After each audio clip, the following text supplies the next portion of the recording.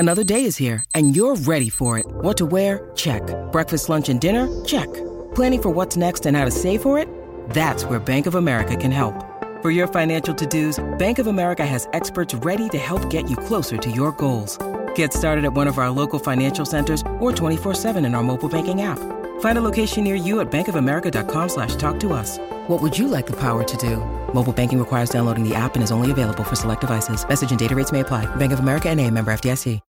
When you need mealtime inspiration, it's worth shopping Kroger, where you'll find over 30,000 mouth-watering choices that excite your inner foodie. And no matter what tasty choice you make, you'll enjoy our everyday low prices, plus extra ways to save, like digital coupons worth over $600 each week. You can also save up to $1 off per gallon at the pump with fuel points. More savings and more inspiring flavors make shopping Kroger worth it every time. Kroger, fresh for everyone. Fuel restrictions apply.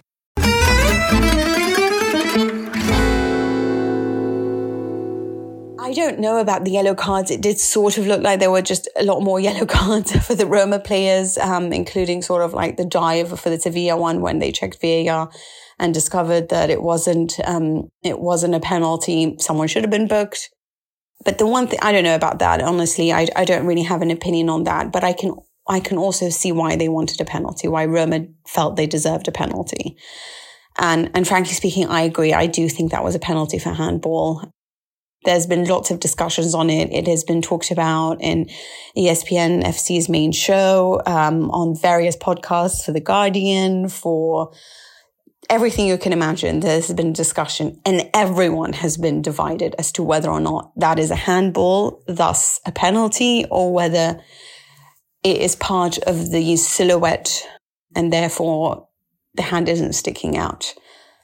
If there's this much debate, then it's not as clear-cut as I thought it was. I looked at it, thought it was a penalty, and I would be very angry had it been my team. But regardless of what happened, I think the overall behavior of the Roma bench was a little bit unacceptable.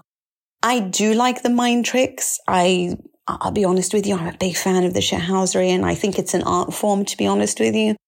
I think Giorgio Chiellini and the kind of tricks that he came up with in the Euro final in 2020 was just brilliant. You know, I love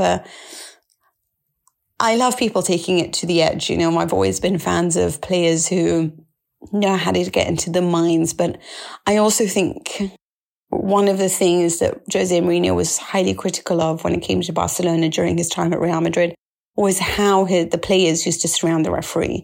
And he would note that. So I think it's unusual, not unusual, but his teams are that now. And I can understand that he feels robbed. I really do understand that. I can understand and feel all that's going on, but it just became too much that when something was seriously wrong, such as a potential penalty shout, there was just so much noise throughout the game that you stop seeing the real anger when it matters, because they were just angry at everything, right? So then when it was almost like a boy who cried wolf. And I think that was the main problem with it. But it is part of Jose Mourinho. It is part of his success that he's built. He knows how to create a machine that is warrior-like in its mentality and that argues for every drop because, you know, that is a Mourinho team. And I think this is what happens. I think, you know, when you work for teams, I would say, like Juventus, like Real Madrid, maybe these clubs have a little bit more power. And I think that's also part of the attraction to Jose Mourinho. Roma fans do feel that they have a guy who stands up to them, that makes them feel seen and makes them feel heard. And he's right now feeling like he's doing all of this by himself. So he wants more support.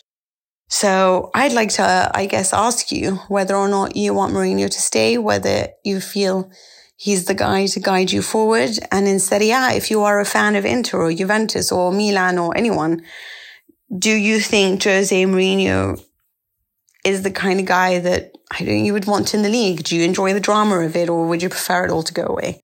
So just a question mark there. Become a member at patreon.com/Serie A Chronicles for regular bonus episodes and content. Sports Social Podcast Network.